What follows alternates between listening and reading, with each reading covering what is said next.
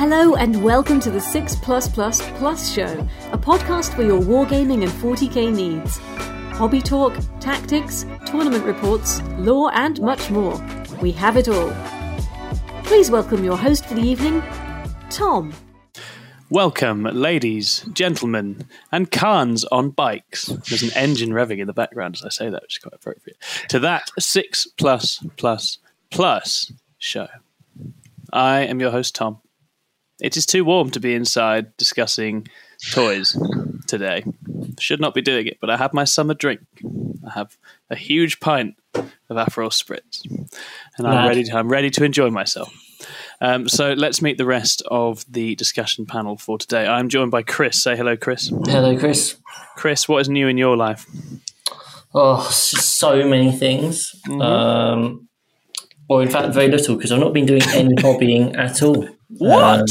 I know. That's a lie. I've started painting some trees of the Sylvaneth variety. Oh, exciting. Very exciting.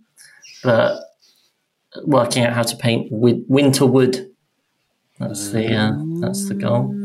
But other than that, no. Obviously, Jamie and I went to Saffron Slam. Yes, you did. A couple of weekends ago, which was good fun. And we both went 3-2, finished 7th and 9th, I believe. Yes, and you hit all the big boys, didn't you? You went into the Tyranids and yeah, it was fun.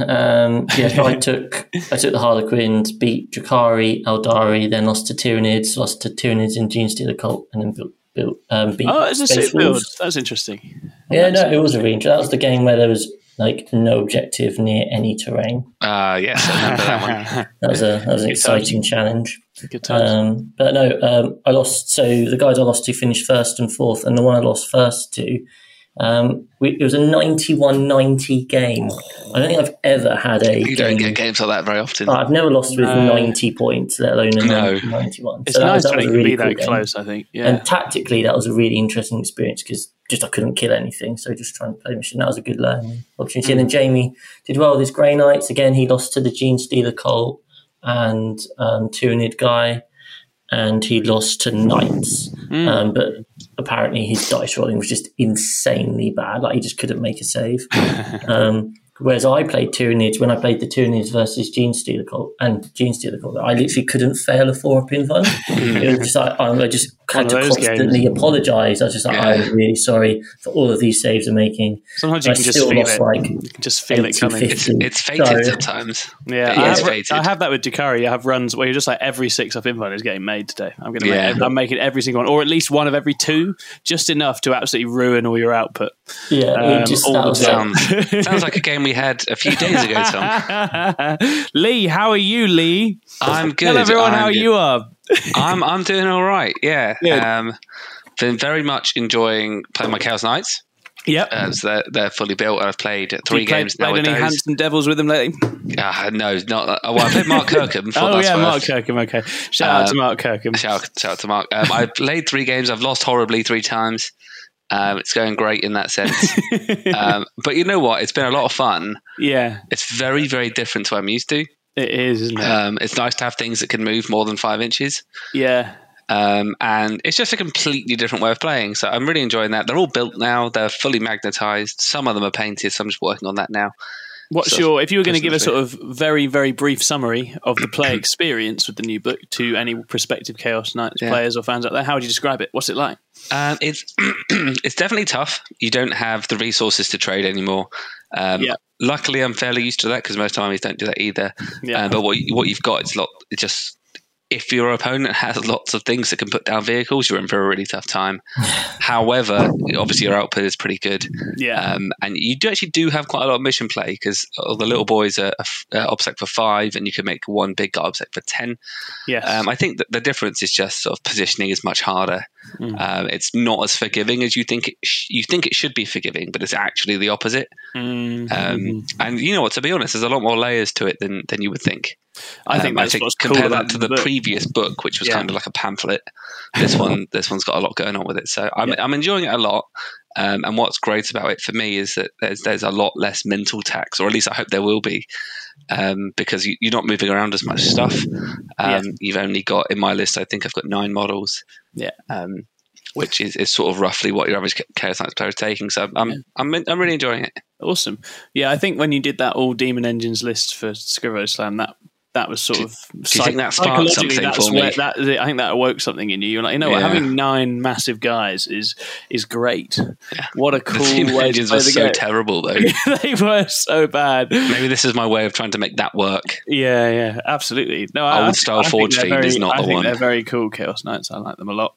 I think the raw power of it and the potential of it was pretty clear even from R1. Yeah, the issue is I don't have a clue what I'm doing. So what I've been doing so far is sort of moving the bits around, trying to just remember where to be.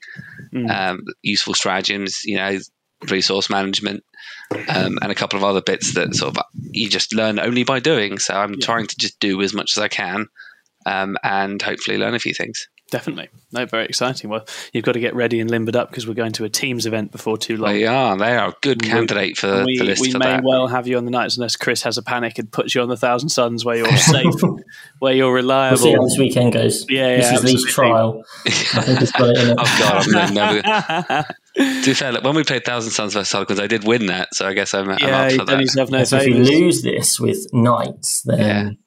Yeah, scary. I actually think that it's Knights have a really good game into Harlequins. I'm saying now, but watch me again on the podcast next week when it did not go this way. Just because there's not, there's a lot of hitting on sort of whatever's, depending if it's light or dark, but then there's a lot of winning on 2s. Yeah. A lot of mortal wound output in phases that are quite annoying. And just ways to sort of interact with morale that for some reason I think Harlequins will suffer with, because if you're at -3 and you're losing models on 1, 2s and 3s and you're losing 2 models for those, that's going to really, really hurt. Yeah, it's interesting. It probably won't work out that way because anything to do with morale is terrible. No, it's not. It's the best feature of the entire game. Anything involving leadership. So come back this time next week when I've lost 130 twice. We'll do some video updates on the Facebook page. Please do. Yeah, it's a good idea. Although you'll have to forgive that they're not painted. Yeah, that's why it's not going to be a bite-sized bat rep. We'll just do some little comment video type things for people who want to follow along. Yeah, let's do that. Very nice, very nice. I've not done much hobbying either because it is really nice outside in the UK, and I think everyone should seriously consider doing very, very little Warhammer and actually just getting out in the weather because it's fantastic. But I have painted some Drakari. I've been improving my Drakari army because my poor Drakari have always been rushed for every witch event over the last 2 years, and so many units are like nearly nice but could be much nicer. You're doing that thing that I thought was impossible. Yes. Which is to go back and actually do the thing, which is update your models. All it took was speed painting 2 armies for 2 different events in the space of about a month and a half, which made me so upset with the idea of painting something new that I've sort of retreated into security and things that are very reliable. But I'm having a lot of fun with that. I bought a bunch of like little crystals, like glowy green crystals for basing. So I was going to do this with Skaven, and indeed I am going to do this with Skaven for like Warpstone. But then I was like, I bet this would look nice on my Drakari. And indeed, it does. It's nice to have a bit more glowing green dotted around the bases. So I'm having a lot of fun with that. Sweet. Okay. Well, today we are going to talk about resources and resource management. Because this is something that we all feel is a really important aspect of 40k, and it's about to be even more important, guys, because they're about to change the way some of your resources function. We know that the game is about to update, and we know that with that, certain aspects of the game, particularly command points, are going to change. So we thought it was a good time to talk through our own experiences of resource management and talk through some of the common mistakes, common issues, common things and lessons that we have learned, perhaps, that help us to get the most out of our armies, our units, our resources. Because running out of resources in a war, I'm told, is not good. Not a good thing. So if you can avoid that, we're looking at you. Everything in my power not to say that. Not to name any countries. Don't run out of resources. And so it's very relevant. We're in tune with the zeitgeist with this episode. And what we're going to do is we're going to talk about command points to begin with. Then we're going to think about what we've termed faction-specific resources, or FSRs. Let's say now I'll never use that again. Yes. I will literally never use that again. And then units, points, and characters. the sort of dual concepts of trading and overload, because this is a fun conversation, actually quite an interesting conversation about trading and bit piece exchanges versus flooding and the respective merits and advantages of doing both, YOLOing versus very measured and controlled play. So without further ado, we're gonna stray into the fabled realm of command points. Now, command points are changing. We know that. But we're going to talk primarily about the use of command points as we've had to deal with it in ninth so far and some of the key issues with that. So would either of you like to take the floor first to discuss some of the potential challenges, issues with command point management? Yeah, I think it's maybe worth just quickly hopping on to what those changes are for those of you who haven't seen them. Yeah. So most of our competitive games are played at 2,000 points or a strike force size battle, which we're used to sort of basically starting with 12 CP and then you're spending however many you want on other detachments, additional relics, warlord traits, whatever. And then you're used to getting one back in the command phase, the start of your command phase in every turn. And the way that's changing is that rather than doing that, you're going to start with 6 CP and you're going to gain a command point back in each player's command phase. So obviously the timing of that is quite significant. And the other major change is that you also will no longer have your free relic and warlord trait. So if you are wanting at least one of those, you'll be actually starting with 4 CP in the game, although you'll quickly get one straight back. And obviously any additionals. So what you might find is rather than starting with sort of 7, 8, 9, 10, as sort of a typical list might be, you might be starting with 1 or 2, and that's a really significant difference. Yeah, hugely different. And the gaining of 2 per turn, I think, will really change the way that especially late game plays happen, right? Because how often have you I've done it before, rocked up to it, particularly with my Chaos Space Marines, you'd rock up to a table, something good would come about, but it's head out, your Obliterators are double shooting, and they're getting Iron Warriors treatment, and they're getting +1 to wound, and then you're going to shoot twice. And then all of a sudden you've spent the sort of 6 CP in one go, and that's just not going to be a thing anymore. No, exactly that. Yeah, the capacity to spend in massive bursts. Some armies will still manage it because there's lots of generation, and not all armies need traits and relics as much. And actually, we'll soon find out which armies needed them and which armies just had them because they were a nice thing to have. Right? I think they're more essential in some armies than others. But that's actually something we're going to discuss in more depth when we talk through Nephilim when it drops. In a week or two, and we'll do more of a deep dive on that and the implications of that later on. So, in terms of command points, it's as you say there, Lee, I think they're a resource which can be very, very important at clutch moments in the game. Right, a lot of armies want to sink 2, 3, 4 command points into particular actions. They can unlock some extremely game-changing moments. Particularly some of the core command point abilities with interrupt, with pass morale, with re-roll on a big save at the clutch moment. All of these things can be game defining in terms of the points they can accrue you, the points they can save you, the damage they can do. So what do you think, and we'll head to Chris first, what do you think as a player we can do to ensure that we get the most from command points in our games and avoid having a situation where we're struggling resource-wise with our command point management? Yes, I think fundamentally, it's always been a good piece of advice, but now it's just almost essential if you want to compete well, is you need to have a plan for your command points before you go into the game. So you build your list, you need to know what are the key stratagems you're going to be using on turn kind of 1, 2, 3, 4, 5, to an extent. When all of our CP was front loaded, it could be more like a 1, 2, 3. I'm going to hit these combos and then job done. Now it's probably a bit more like evenly spread out. So have a plan. You look at your stratagems. How is my army designed to function on the table? How is it designed to win the mission? Is it one which is going to blow 4, 5, 6 CP early on these particular stratagems? Or is it one where I can do like these little tricks across the course? But most armies, I think, have a few stratagems which they're going to use regularly. So I know that Harlequins players will often want Phantasm in their back pocket. Oh, yeah. For that first,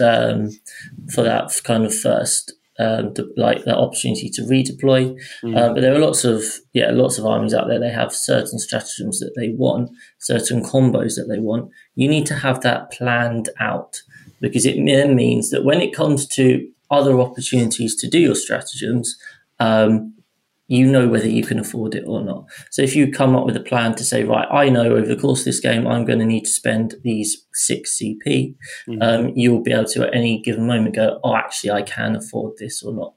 So I think having a plan is going to be super key. Yeah. And I think it's so easy to just get into that situation where you're thinking, right, oh, I really want this unit to stay alive. If this unit stays alive, if I just make this 4-up invulnerable with this reroll, he'll then have to fire another thing into this unit to kill it, which means that unit over there might survive, and then that might change the course of the game. The amount of times that, first of all, you fail the 4-up. We've got 1 into the 1. We all know that's going to happen. Yeah. But the amount of times that doesn't actually affect how the game goes. Yeah.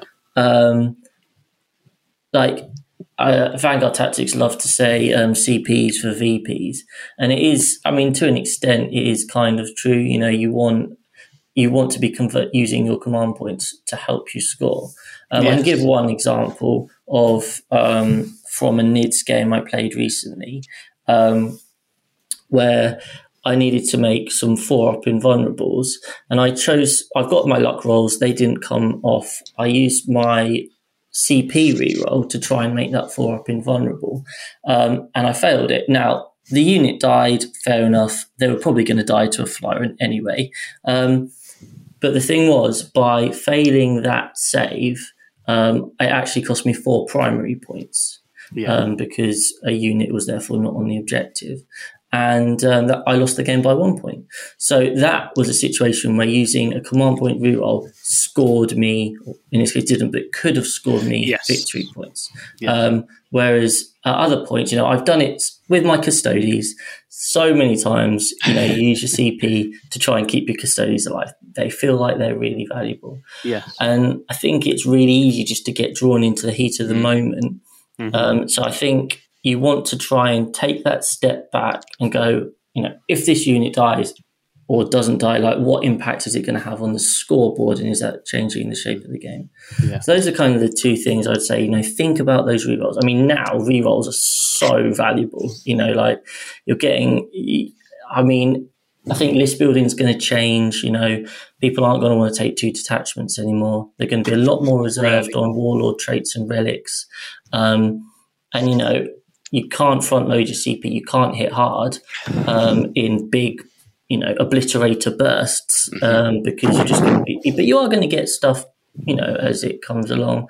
But that moment where you're like, oh yeah, but I'm already running really low on CP. Do I want to do this command point reroll? Yeah. So when we did that battle report where command point rerolls were 2 CP, yeah, that was huge. And all of a sudden you're like. It was so interesting, wasn't it, having it like that? Because you're like, it's not worth it. It's absolutely not worth it. So we didn't do it at all. But so often we're like, it's only 1 CP. Might as well. Yeah. Whereas now we don't have 5 turns. Yeah, exactly. We don't have that luxury reroll, right? Where you're just like, go on, let's chuck a bit more in. Let's get a bit more damage. Go on. I think it's an interesting point you make about like almost like blood rush, because I think that's a very real thing with command points. I think when in the heat of the game, is. In the heat of the game or the heat of it, like a big moment, whether you're on the defense or whether you're on the attack, I think there's a genuine adrenaline at work here. And actually, this is something, you know, the relationship between like psychology and chemicals and resources in general is quite an interesting one. Like, why do people gamble? Why do people blow money on this, that, and this? Why do people spend hundreds of pounds on chaos demons? All these kinds of unanswered questions. And I think with command points, sometimes you have to recognize exactly as you say, is the sort of expenditure here being driven by a management of outcomes in the game that's important? Like, are there points on the line? Is there primary on the line? Are there secondary points on the line? Okay, that's a good use of it then. If there aren't, or if I'm just trying to push through a bit of damage in a fairly inconsequential bit of shooting or melee, then that's not necessarily a good use for it, right? At the moment, there's so many times where I've had games and I've done it and my opponents have done it, where it's the end of your turn. And in some kind of exchange of attacks or combat, for whatever reason, you spend one CP that you don't need, and then you look down and you go, oh, it's their turn now, and I can't interrupt. I've gone down to 1 CP. Yeah. I've eaten my interrupt CP. And the 2 CP for interrupt is so huge in so many exchanges, and it's so easy when you're not paying attention to just blip it for some other little thing that you didn't necessarily need, that wasn't vital. And certainly isn't as vital as one of your big assets getting to smack something in their turn, right? Lee, do you want to come in on this too? Yeah, I guess to go with that, there's two things. One small point, which you've alluded to, is using CP for things that are not gambles. So for instance, rather than, if you have the option for on a 4-up, something happens, there's a good example in the Chaos Knights book. So there's one of them is allow you reroll once to hit. Yes. Another one in combat. Another one is +1 to hit in combat. So reroll ones might never be useful. +1 to hit is much more likely to be useful. So I like things that give you a guaranteed effect. Yeah. But the main point I was going to make before that was actually to go along with what Chris was saying. Not only when you're sort of planning how you're going to use your CP, and you're sort of thinking, maybe I'll use that reroll or whatever. Also remember that your opponent is in the same situation as you. Yes. So they also have less CP. So the way that it should balance is that you both actually have the same reduction in resource. So the timing of it might be ever so slightly different than it used to be.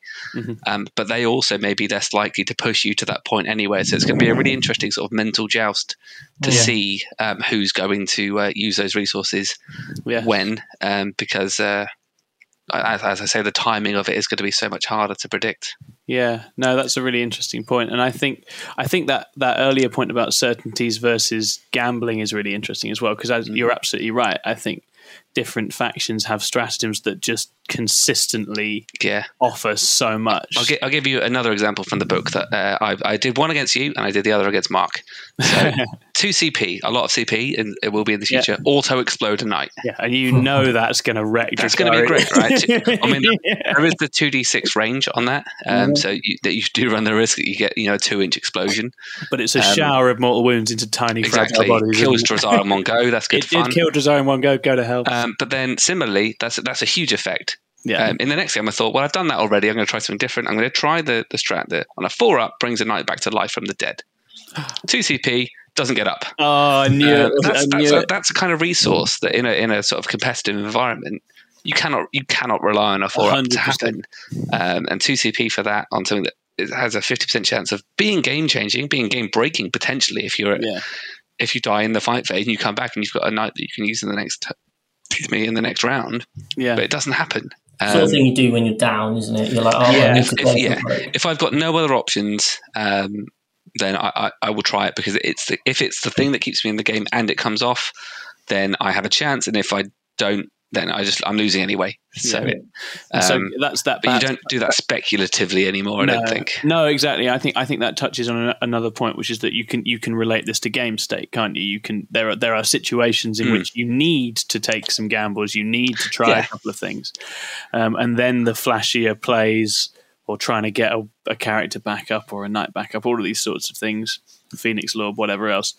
Those things can suddenly matter a lot more, because the potential reward might just be enough to help you get back in a game that you're getting out of. But wasting resources to no effect, essentially, when things are going well, isn't a good use of resources. No. What's interesting, actually, is thinking about, I know soup is unfashionable, but we'll sort of bring it back in with knights now. One thing that's worth keeping in mind is if you can have any cross-faction synergy that actually reduces the probability risk on some of these things. Nice. So one example for that is obviously you can't CP that reroll, that stratagem that I just mentioned to bring your knight back to life.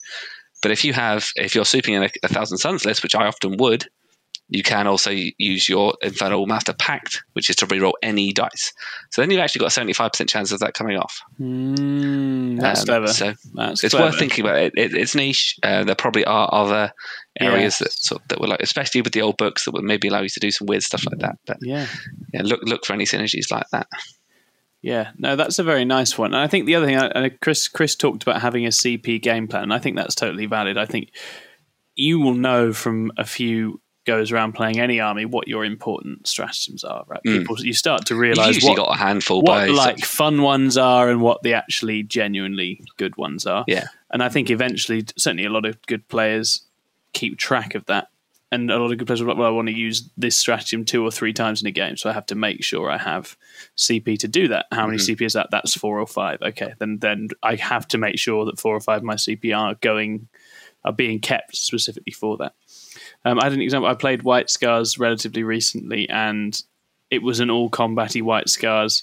And looking at the game, I was like, well, I'm going to want to interrupt every turn, because he doesn't have the means to engage me he doesn't have a fight last, doesn't have anything like that. So I can interrupt every turn. So actually I just need to save my CP and just kill his stuff in his turn every turn for the game. Mm-hmm. And that was a much better use of it than saying, oh, I'll lightning fast reflexes, I'll fire in fade. Other things that you might use in a different situation, a different kind of game, become irrelevant in this context. Yeah, no, that's a really good point. Yeah. So I think judging the opponent a little bit and judging the particular demands of the mission. Are you going to be needing to interrupt a lot? Are they coming at you? Is there going to be realistic scope to do that? Which of you, is it your defensive strategies you're going to need to lean on? Is it your offensive one? Are you going to them? Mm-hmm. Do you need movement? Do you need speed? Are they coming to you? Do you need reactions? Do you need just sort of trickery of movement and intervening, those sorts of things? Yeah. I think one thing that I think Chris alluded to earlier is one thing we'll definitely have to be sort of revisiting is list design anyway, and particularly any army that has the function to get regeneration into their list. Yes, because if you can sort of leech an extra 1 a turn, that now could be absolutely game changing. If you need a 3 CP stratagem, if I look at my Thousand Suns to reduce sort of incoming damage on those Terminators from 3 to 2, that's an absolutely game changing thing. Yeah, and if you can then just sort of when your opponent uses strat or at the start of the battle round, you can roll a dice and you can get one. Yeah, I think that's something that you will start to see more and more people bring in. Definitely. And conversely, value of something like Agents of Vect or whichever assassin it is that increases CP cost suddenly becomes Agents of Vect or exponentially more completely valuable. life-ruining tool as it now is. Yeah, it does make me wonder about Four-Armed Emperor for GSC as well, because I've never actually really run them, but actually... But if you can just starve your opponent of CP, I mean, that is a viable way of trying to win a game. Huge. Yeah, completely. Absolutely it is. It's strangling another resource, isn't it?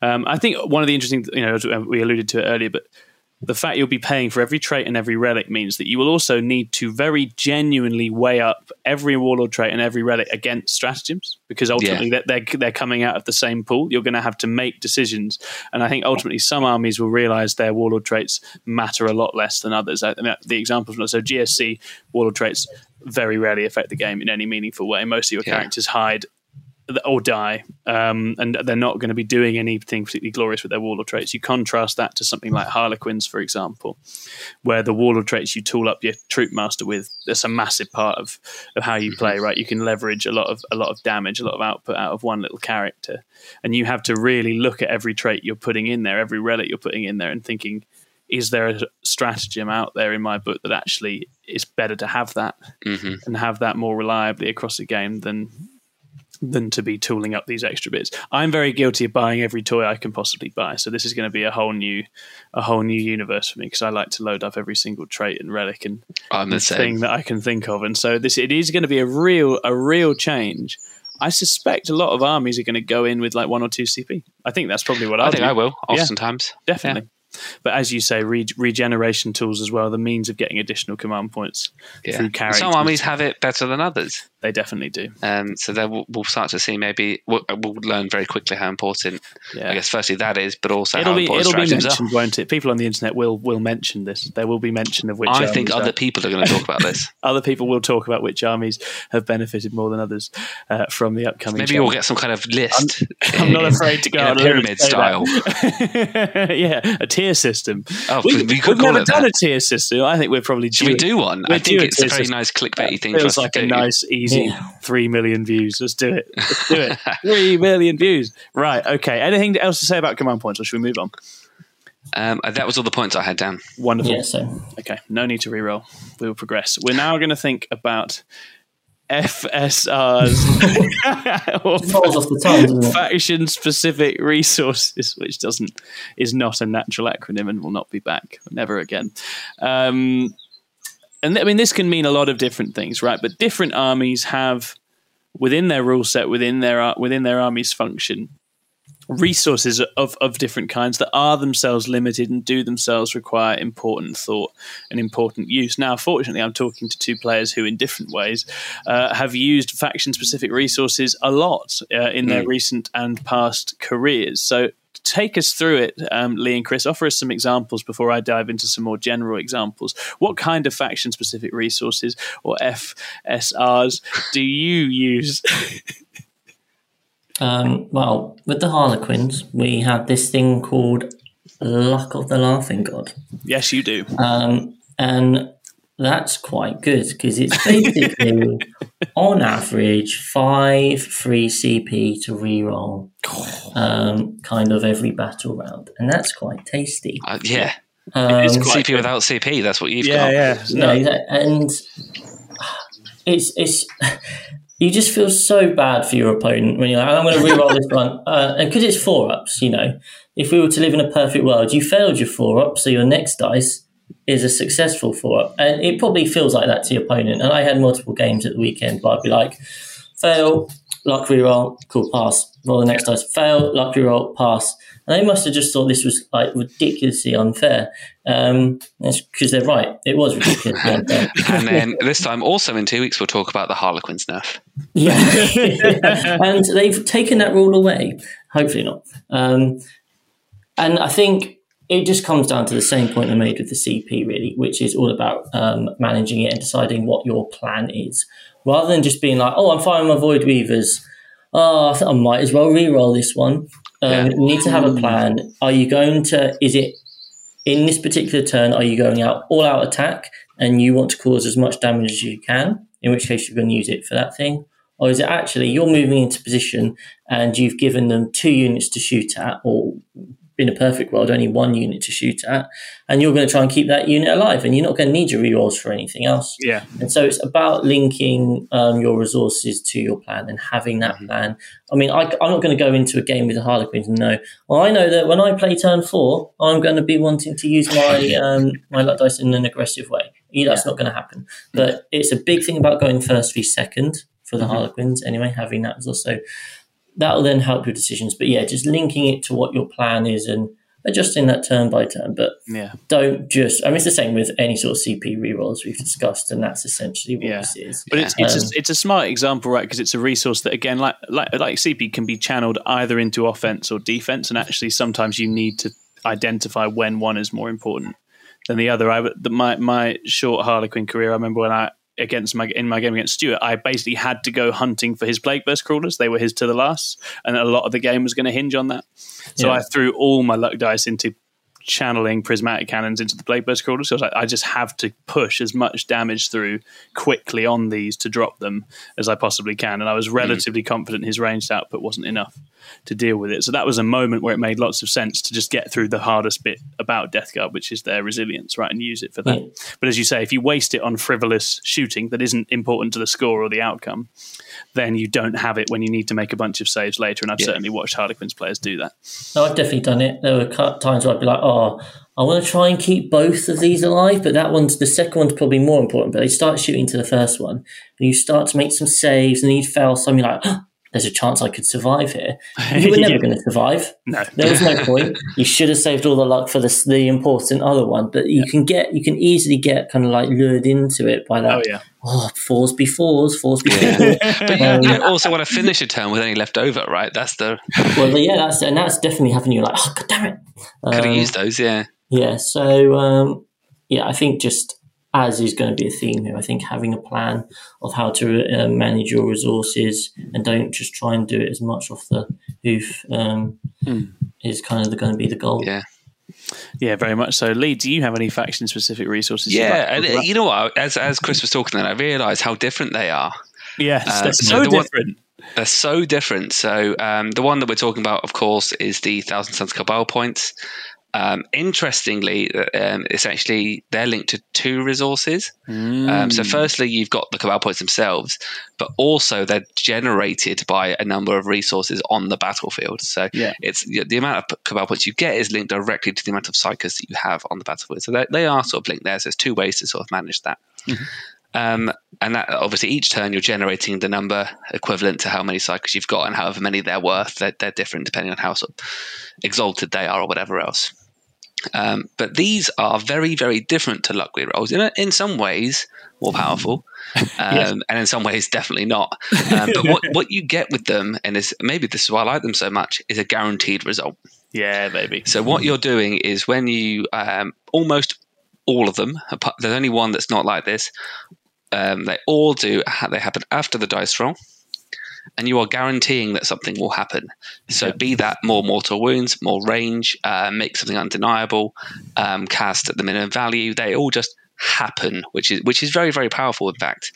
But managing that again, especially if you're starting with a lot, and you do have to build it into your list design as well already to say, well, I know that if I'm running Duplicity, I'm going to need at least 7 to autocast the Duplicitous facade, Sorceress Facade. And that's a warp drive to 8, and there's a risk there that I just don't cast it, so I'm going to need that. But I'm probably also at minimum wanting to make something undeniable.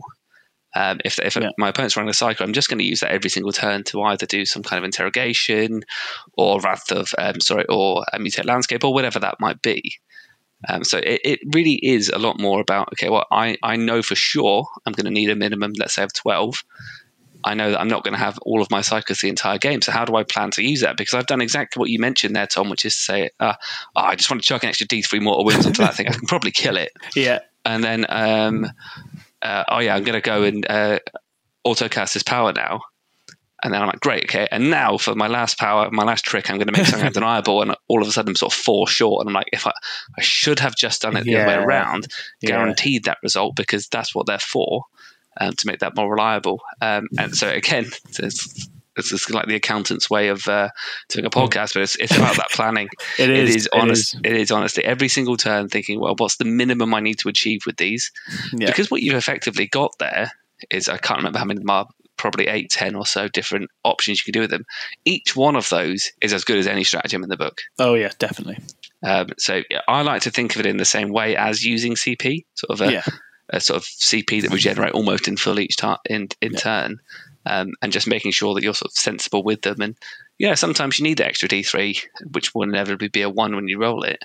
Yeah, I think trying to run Thousand Suns without the Cabal points is like trying to drive a car without starting it in a way. It's kind of it doesn't make any sense. And when you watch players who don't, like players who are inexperienced and don't fully understand the Cabal phase, Cabal points and their utility, and you go through 1,000 Sun cycles when you're playing against them, and you're just like, you're just missing out on truckloads of damage. You could be absolutely ruining me right now in the situation you're in, and you don't know the combo that you need. You don't know the 3 things, the 3 spends right now that would just open me completely up. Yeah, that's exactly it. And it's so important.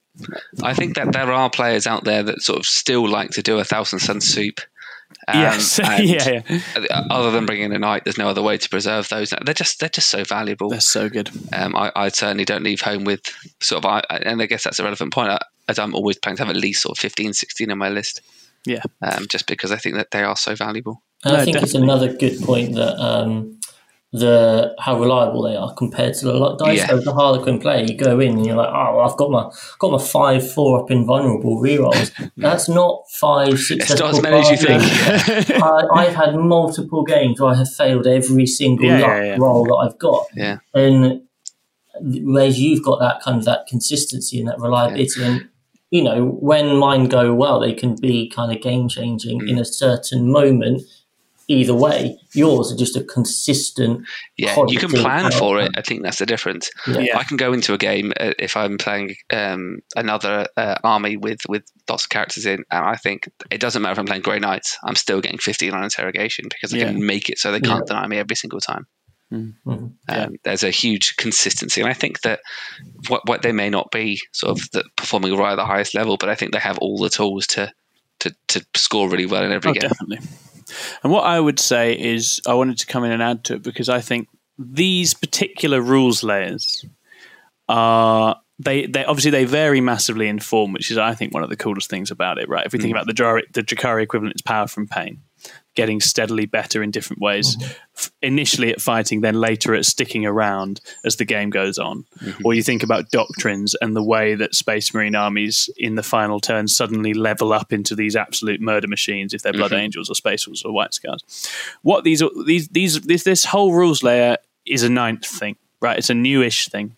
I think it's often a thing that actually some players find too much, slightly more admin than they actually want to deal with. I think it's probably one of the elements that I think when they start trying to sell us buying all the same books again in about a year, what they will be saying is the game's got too complicated and we're going to help clean it up. And actually what we'll lose exactly this, right? We'll lose this extremely interesting, dynamic, faction-specific rules layer that brings out what I think, that's where the magic is in piloting an army well in 9th edition.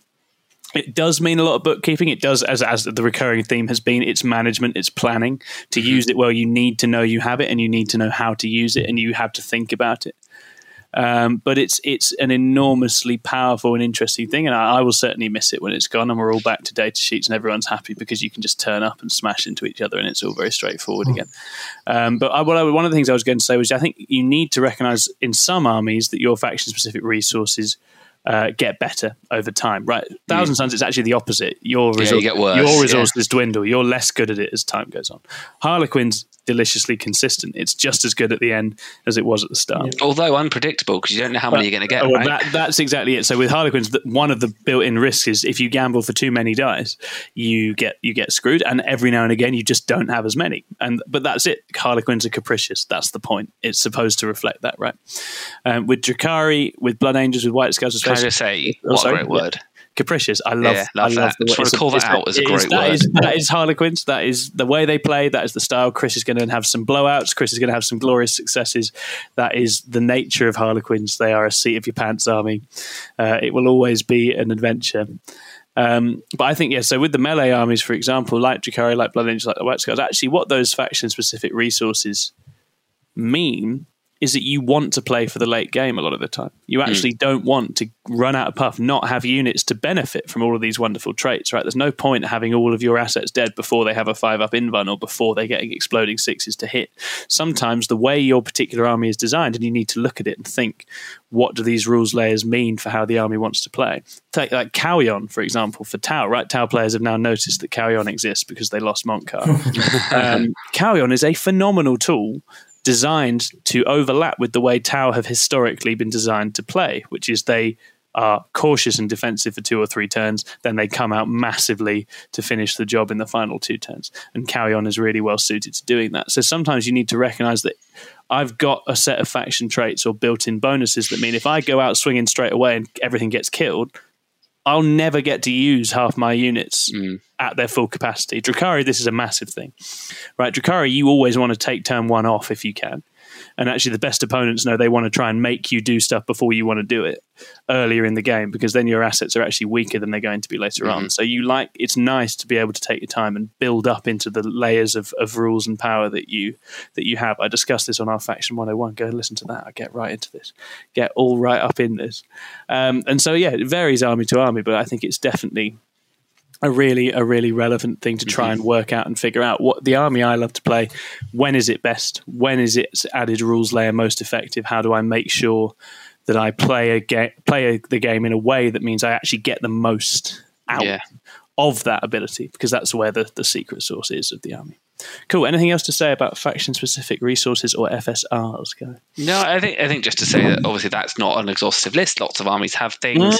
Some are similar. So Canticles, protocols. The other one that's sort of most similar to what we've discussed would be the Sitter's Miracle Dice. Again, Miracle which Dice, can apply very consistent. Oh, that's so good. Strands of Fate as well. Yeah. Anything that can apply a consistent. I need to roll a 6. Oh, I didn't, but here's a 6 from earlier. Anything like that is just incredible. I'm about to undertake a local Crusaders Oathway, and I'm just building the whole list to just be like 1,000,000 Strands of Fate dice. And just all my little traits and relics, just give me tons of them, and I'll just play around with that and see if I can actually figure it out, because I don't fully understand Craft Delta yet. I won't lie.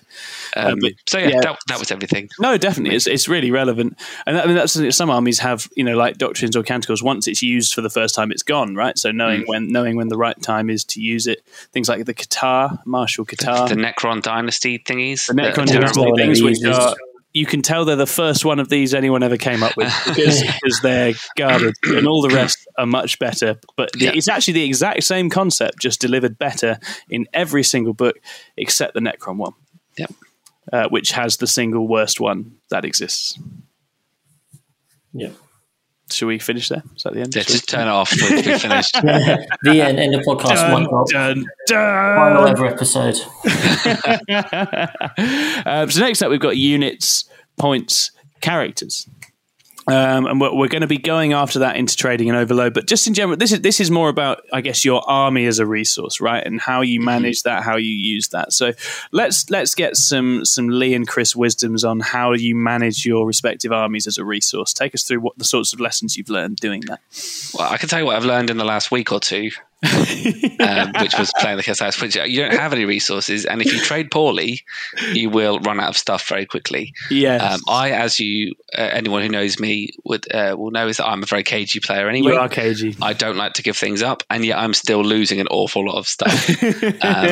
So yeah, I think when it comes to army composition, it is where you can.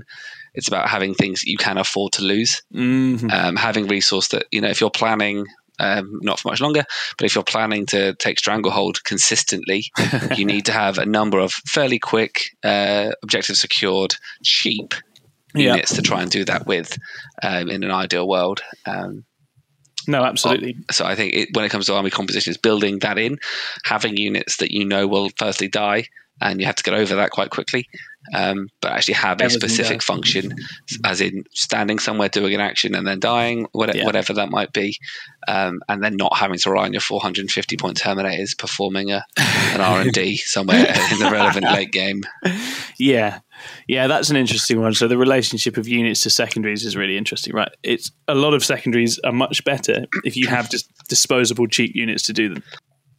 Servitors or racks or mandrakes or something, rather than, as you say, really expensive units. This is actually one of the problems elite armies have in the game in general at the moment. Is the action economy punishes armies that don't have as many units to play with, right? So if you are an army with not many units, you need to have a very good, consistent game plan for actions if you want to use actions in your army. And indeed, some armies are good at this. So Blood Angels, for example, if you have a little 6-man jump pack unit, they can boop up and down in the sky, and you can use them to get actually a lot done. Yeah. Swooping Hawks, whilst bullshit and soon to be punished for being bullshit, I'm going to run a load of them in this crusade, are fantastic because they jump up, they jump down. And so sometimes one unit can do a whole load of jobs if you protect it and if you use it well. And this is actually very valid for when you're playing against an opponent as well, because sometimes you can spot where is their resource. The limb that you're like, if I kick that limb out, you're going to walk funny. And sometimes I remember my first game against Lee Churchwood in turn 1, all I did, the only move I made was 3 Reaver jet bikes, went over on one side and killed 10 cultists. And it was, for the game, huge, because that was his whole... That was R&D, that was that objective, that was that flank. They were going to do one R&D. They had the potential to teleport, do a second one later on in the game with Tide of Traitors. And I play Chaos, so I knew it was very valuable to kick that leg out early doors and make R&D a struggle for him, because then I'd rather have a 10-man Chaos Terminator unit doing it than 10 Chaos Cultists. What do you think, Chris?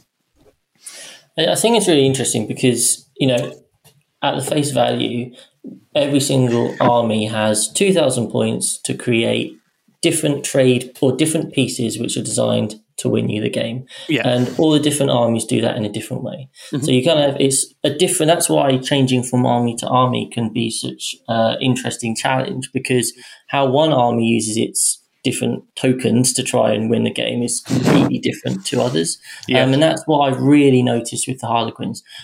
I think when you first start getting into Warhammer, it's kind of like, oh, that's big and scary. I'm going to go and kill that. I'm going to try and kill this. And we've all done it where, you'll be like, this unit kind of is, it might as well make its way towards the enemy. So I'll gradually move out towards the enemy.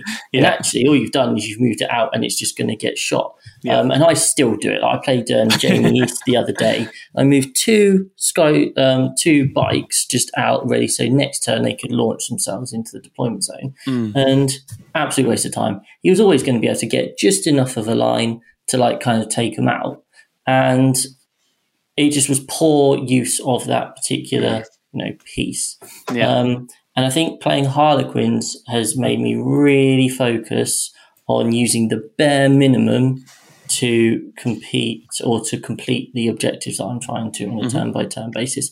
And if they're not achieving anything that turn, then what's the point in moving them?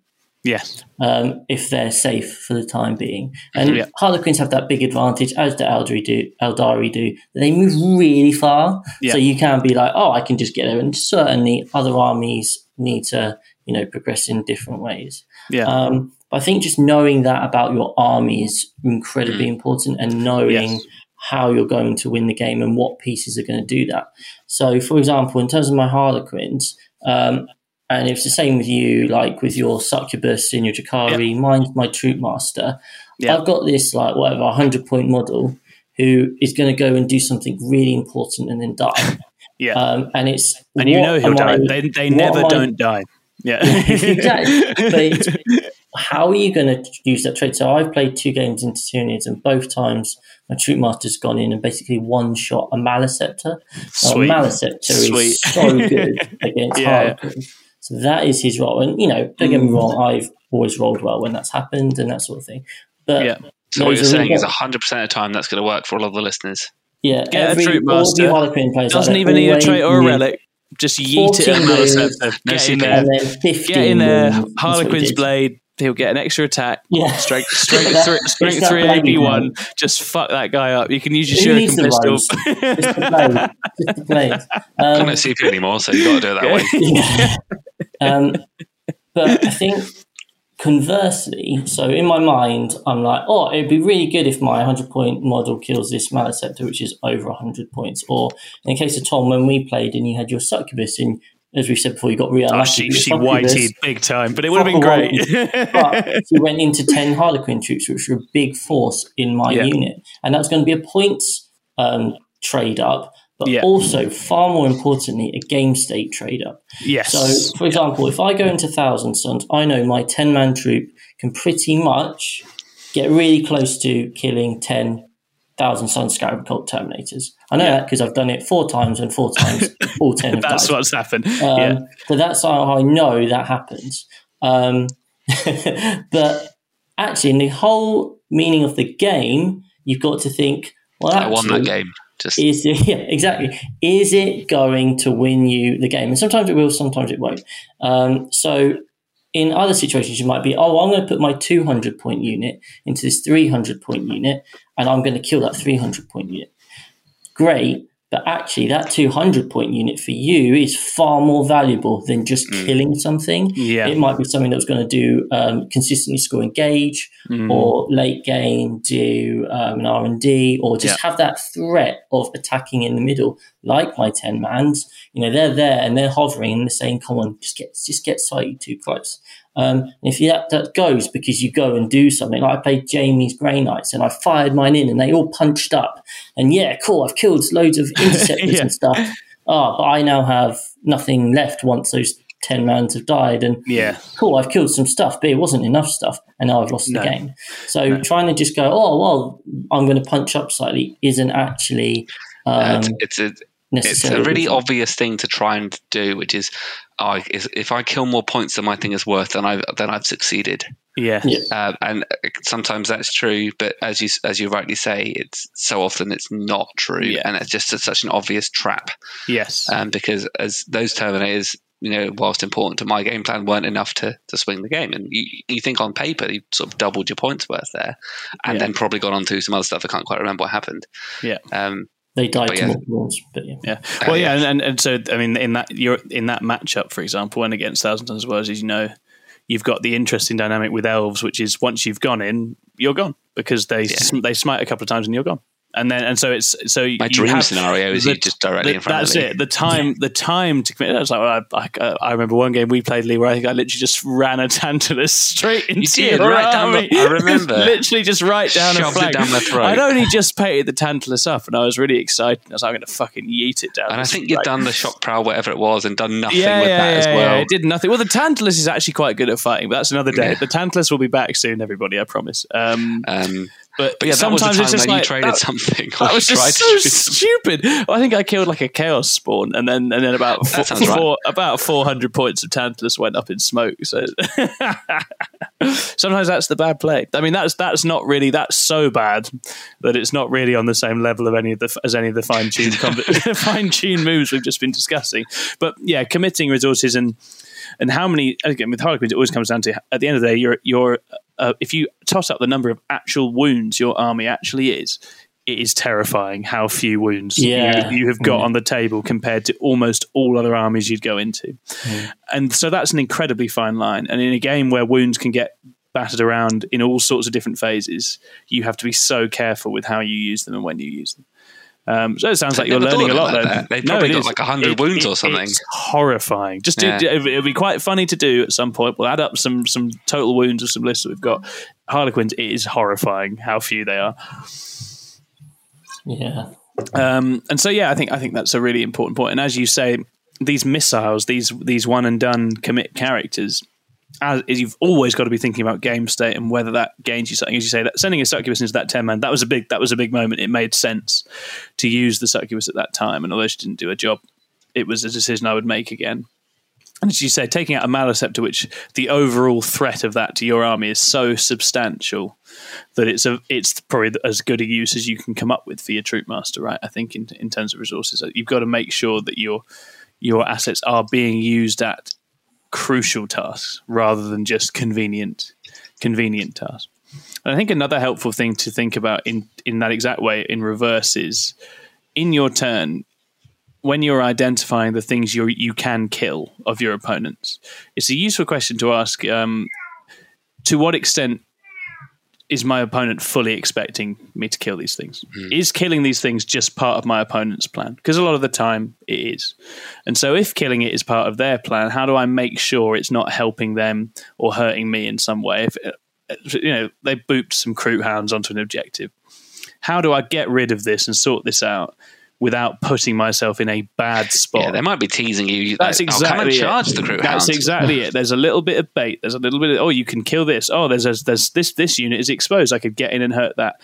Is that actually just about teasing out resources of mine? So I played against Craftwars the other day. I put one Talos. I had a single Talos as one of my units. I had put one Talos on the line, very tempting looking, and behind him, just out of reach, was a bunch of Kronos with flamers. And 10 striking Scorpions came in and absolutely battered that Talos.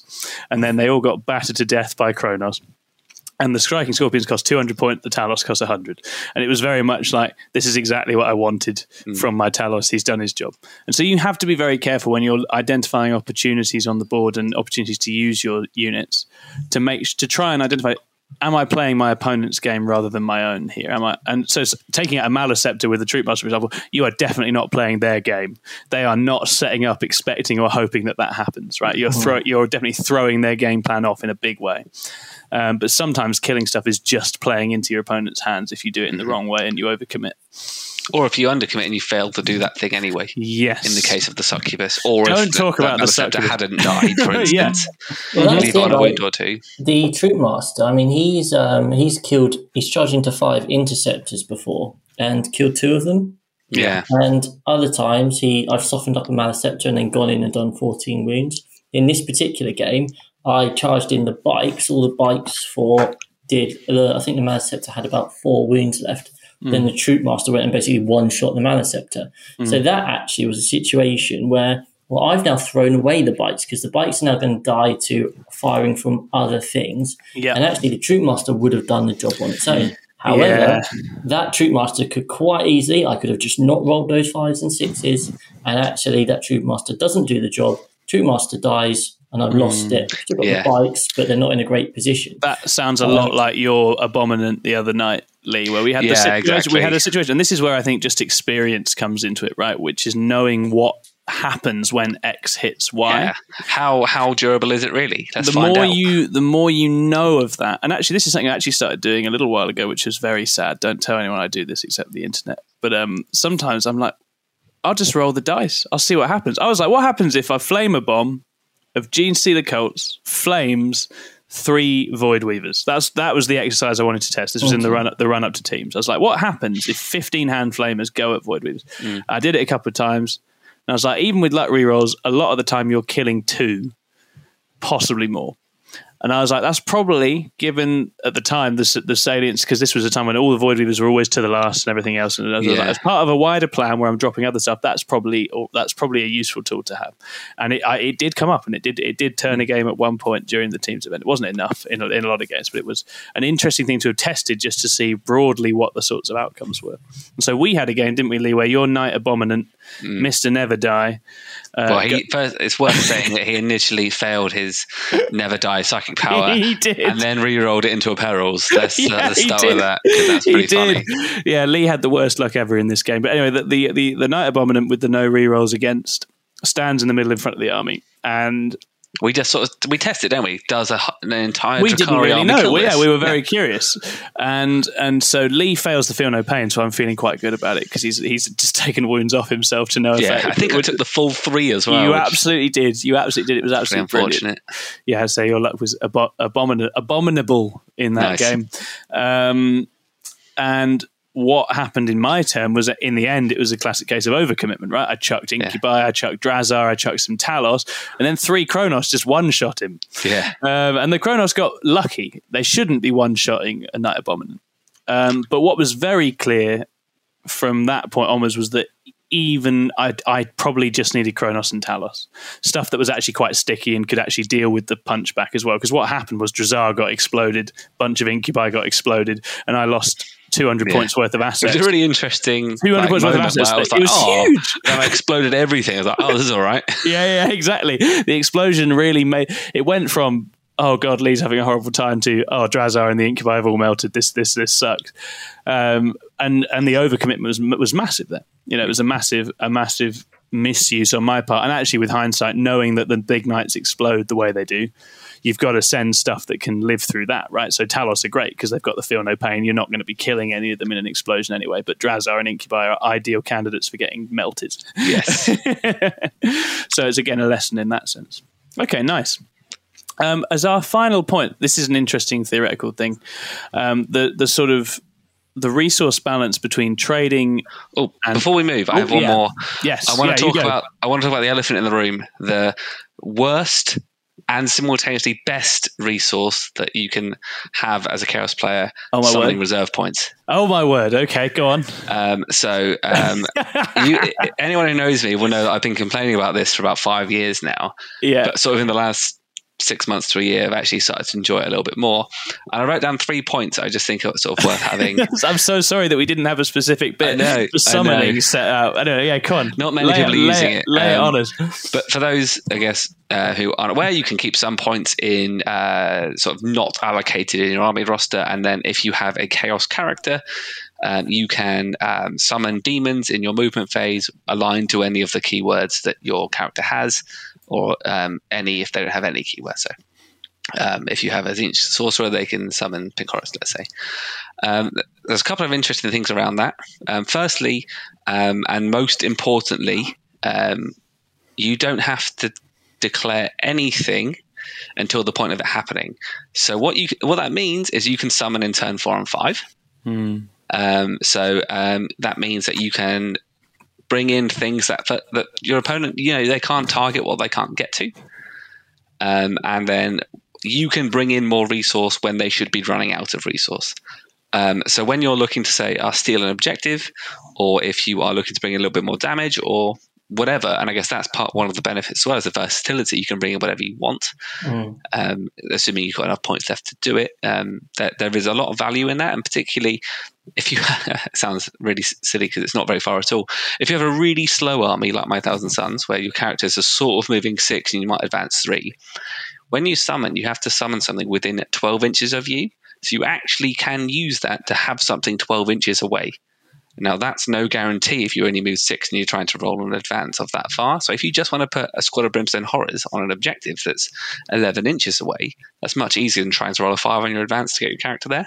Mm-hmm. And then the other thing I guess I wanted to say is, whilst you can bring in whatever you need at the time. So if you can bring in some Flamers, for instance, if your opponent has lots of things that are going to charge at you. You can bring in some Fiends if you need something to not be able to fall back. There's a lot of value in that. Yeah. But also, your opponent has absolutely no idea what you're going to do. They don't. And there's always a lot of value in doing something they're not expecting. Yeah. So all of a sudden, if I'm playing my Chaos Knights and I decide I really need to really double down on leadership debuffs, I'll bring in some Furies, I'll bring in some Fiends, and all of a sudden those sort of extra effects are coming in that sort of people weren't expecting. And people just aren't tooled up for it. They're not ready for sort of anything to come in turn 5, let alone in turn 4. Yeah. And it's just another resource you can use to actually get you points late in the game. Yeah, and the sheer flexibility with that is awesome, especially if you've got like a black box of units and no one has a clue. I do normally. No one knows what could come out of there. It's quite amazing. Well, just so much in there. I remember it could be anything. Franco had an era where it would always be like 9 beasts of Nurgle coming out of there and sitting between his Psykers and the enemy. Yeah, and exactly. And so, but again, if you don't know that's coming, your whole game plan is completely different, right? And that's one of those lovely resources where you can just have so much more reaction. I really hope they get summoning right in the next book. I've only just started to enjoy it, so they'll definitely change it now. I hope it doesn't go away, and I hope that they make it an interesting and dynamic thing that armies outside of demons can still use to some extent, because it is cool. It is very cool. But yeah, I couldn't move on without bringing that up. No, it's very relevant, and it speaks to a lot of the same things. And once again, the lesson here, Lee, was don't just randomly summon random things for fun, but do have some sense of a plan for your assets, right? It's both having the right units for it, but also you have to plan a couple of options, really, because you have to keep the right amount of points behind. So if I'm thinking, I can't remember what they are now, 20 points for a Flamer, so I want to bring 100 points in for a Flamer, but I actually also want to have the option for 3 Fiends. Well, that's 120 points.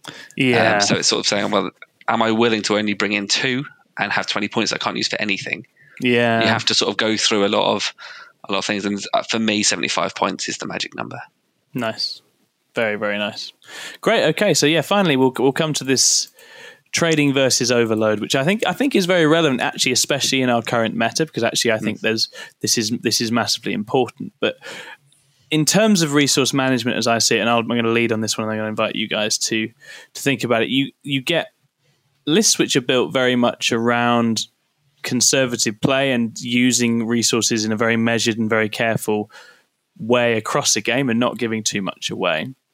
But another game plan which you see employed and which occasionally in certain matchups becomes necessary is more of an overload style approach, right? Which is where you put the vast majority of your assets on the line very early in order to A, control space, and B, get into the opponent very quickly, because sometimes the calculus is that if I just go, you go with this army, I will run out of stuff before they do. And this is where I think resource management is a really interesting one, because you have to have a very keen sense of what your opponent's assets and capabilities are, and also what yours are, because sometimes the right thing is to go and sometimes the right thing is not to go, and it really does vary massively depending on what you're playing and depending on matchup. But I guess I was curious, have you had experiences like this in games? Have you experienced this kind of sit back versus overload kind of binary, and how do you go about navigating that, dealing A, with it when it's done to you, and B, do you have that built into your own plans at all as well? I think there are some armies where it's just kind of like obvious. So, you take your monster, mash your demons. That one does come to mind, Yeah, exactly. You're going to be like, well, I'm going to throw all these horrible close combat monsters at you, and I don't think you can kill them quickly enough. Yeah. So I think you kind of want to have that idea, but then it's 100% all about practice. Yeah. And I think what a good thing to do is, and I've tried it a little bit with the Harlequins, like in our first game, Tom, just throw everything at the enemy, because you need to find out roughly, how easy is it for Starweave to kill Starweaves? I know I spent the whole weekend people complaining how hard was it to kill a toughness 5, 6-win Starweaver. So they are quite annoying to kill. Like, you have to overcommit, and people aren't used to that. No. The only way you learn these sorts of things is just by doing the most extreme. So just give and if Harlequins were more killing in combat, you could absolutely just throw all of your Starweavers at your opponent. And just say, well, I'm going to be in your lines next turn because I'm so quick. Yeah. And I don't think you're going to kill me quickly enough. No. And you would then find that out. I think if you want to successfully be able to run a list which is about overloading, you need to know how durable your stuff is, but also you need to understand your opponent's output. Yes, you do. I know, like, so for example, I played my Custodes at the team tournament. I played it into like an Admech and Knights list. I was like, he's got all those, he's got the scary Knights, and you fire them, and what I quickly worked out was actually these Knights were barely scratching the surface of the Custodes, and that was just through experiencing it. So I think in an ideal world, you'll have time to do kind of like the maths and, understand that, but just playing matchups regularly and knowing how it will go. But if you're running Be'lakor and 3 Keeper of Secrets and a Bloodthirster because you're a nutter, for example, if you go and launch that into the face, you've got to be thinking, well, what parts of his army can deal with me and where can I position myself so they won't get that opportunity to deal with me as efficiently. So I think in terms of overloading, you need to be aware of your defensive capabilities and also your opponent's capabilities. And then the other thing I would say in terms of trading is you want, where possible, you want to try and have just those throwaway units. I mean, the absolute classic is Stranglehold, may it rest in peace, it's about to leave us forever. But that you get first turn, I just need to put something on that middle objective. For a lot of armies, it is not that great to have to whack, Custodes, for example. I'll whack my 150, 200 point unit on there. You really don't want to do that. It's why in my Harlequins list I had just 4 bikes, and 2 bikes. Because turn 1, whilst everything moved into position in hiding, those 2 bikes would just go and sit there, and it was always going to die. That's still like a 90-point unit for it, but you've got to do what you've got to do, right? It does the job. It does, sometimes it could really annoy people who actually... I think I had one game against Tyranids and he failed to kill a single one because he just underestimated how much it would take. And I'm sure when we see these new secondaries, there'll be stuff still to kind of deal with. There'll be secondaries where we need throwaway units. Oh, definitely, for sure. And, I think that's a trading thing. In the Harlequins, it's all about what's the minimum I can score my points with. I can literally see like a chaos. I can see a chaos spawn in my head. Like so many games where one little chaos spawn boops out. Actually, the beasts for Drukhari are quite good in the same way. If you literally just like a razorwing flock or something, some very cheap, tiny little thing just boops out and does that job. But as you say, having those assets built into your plan means that you don't lose more expensive things playing that game. And I've done that. So when I've been playing with the Knights lately, there's no option. The cheapest unit you've got is 145 points. Yeah, as a War Dog. I do. It's just when we talk about your Knights, I wonder whether you might want to put your Overload hat on a little bit, because I wonder what happens if 5 of the big boys hit you at once. I think that's a lot. Like, I'm whilst it does exist. What I'm thinking of doing is having 45 points in there for summoning. Yeah, well, that's a very smart play, and you absolutely can do that. I think that's very smart. But just chuck in some Furies or something that's quick and annoying. As you say, your opponent's output is important, Chris. I think also your opponent's function is important as well, right? So the way that a particular army dishes out damage. So the example I think is Craftworld, Eldar, but to a lesser extent Tau, where both armies are really good if you let them just line up a target and put all the right buffs and debuffs on it and then just blow it to hell, right? But they are much less good when given a ton of problems at once, which is why the meta's been quite interesting for them, because in many ways they are both armies that are really well suited to the standoffish tradey game, because they can just whittle you away. I put Guide, I put Doom, my army kills whatever it looks at that has those 2 things slapped on, and I do it rinse and repeat, right? Whereas actually, if you rush and get into those units and stop them all being able to sync up on bigger targets, the game plan falls apart. Craftworlds are, whilst good, they're a real house of cards of an army. So sometimes the overload is really worth it because it stops it getting to do its game. Tau are a tricky one because it's not. They're hard work even if you do get into them, and they're not easy to kill. But they both feel like armies where certainly with certain armies I play, it's felt like the need to actually get stuck in has meant I've had to adopt a more assertive approach with some armies to get in there. Contrary to all those points, as I've already alluded to, I'm not a very aggressive player. No. What's interesting for me is being on the receiving end of that. So, as I've always mentioned, I quite like it when aggressive armies come onto me and they sort of they play in my third. I'm very good at putting down models that come into that range, which is great. However, firstly, not all armies want to do that. Some, as you just mentioned, are happy to sit in their third, and they're much better at that than I am. That's exactly so it. That's something you have to recognize is when do I need to switch gear? Yes. And to be honest, not something I'm good at. So it's something that sort of I am working on. But by doing that, you get this overly defensive mindset, and then actually you realize that sort of turn 3, you think, oh God, I've got not enough time now to do that, to get to the places that I need to get to in order to actually win this game, despite maybe having more than enough resources to do it.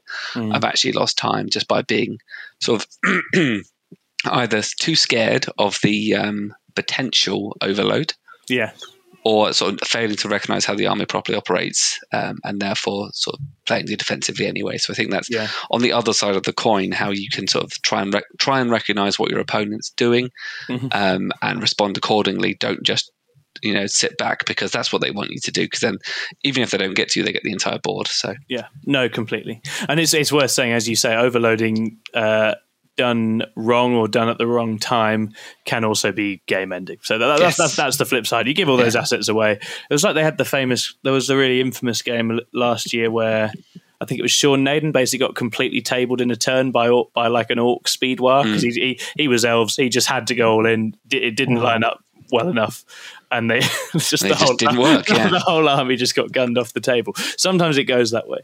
That's the way she goes. And obviously, if you're trying to stay in a game and eke out points and be in a game all the way to the end, then overloading is fraught with risk that you lose the ability. It's definitely a do or die strategy. It's a very hard. Knowing when to weigh that up and when to go and when to stay is a really tricky one. I mean, armies like Blood Angels, for example, are all about this because actually, if they get the overload right, they just crush you. But if they get it wrong, everything is dead. And so they really live or die by timing that right and playing cover and playing the moment to go right. But at the same time, they're not an army that just wants to send one unit all game. They want to have a moment where like 5 of their jump pack units get into 5 things and just batter them, because that's when the game swings. So again, it's different types of army, different types of things. But I think it's a really interesting because trading has definitely become very salient, has become very hot topic. I think because of the risks involved and because it can go wrong and because it's harder to know when it's the right move, I think we're less good at working overloading into our conversation about armies and about resource. But certainly it's a very viable and very popular strategy that you do encounter out there alongside the more measured stuff. Wonderful. Does anyone have anything else important to add? Any pearls of wisdom? I'm just going to say FSR one more time. Nothing from me. Chris looks like he's got an incredible point to make. Yeah, go on, Chris. No, I was going to say we've smashed it. I'm pretty sure we've completed Warhammer. Oh, good. No, okay, well, he's an incredibly good point. I don't think I'm ever going to lose again. I've just got a feeling. I think that's no listener will ever lose. No, well, yeah, exactly. Now please write to us if you ever lose, because if you lose, Chris will take full responsibility. We will accept the blame. You will never lose at Warhammer again. Warhammer is going to stay exactly the way you now understand it forever. And you are not going to have to rethink anything in the next 2 to 3 weeks. We've done the thinking for you. The units you love will continue to be good. The armies you love will continue to be good. Rules don't change. Points stay the same. Exactly as it currently is, with no prospect of any kind of chaos, instability, or turbulence. So see you in 2 weeks, guys. Yeah, we'll see you in 2 weeks as we sail into the placid, never-changing 40k landscape together as one. We have been the Plus. We have had a very good time, and we will see you all next time. Bye-bye. Bye-bye. Bye-bye.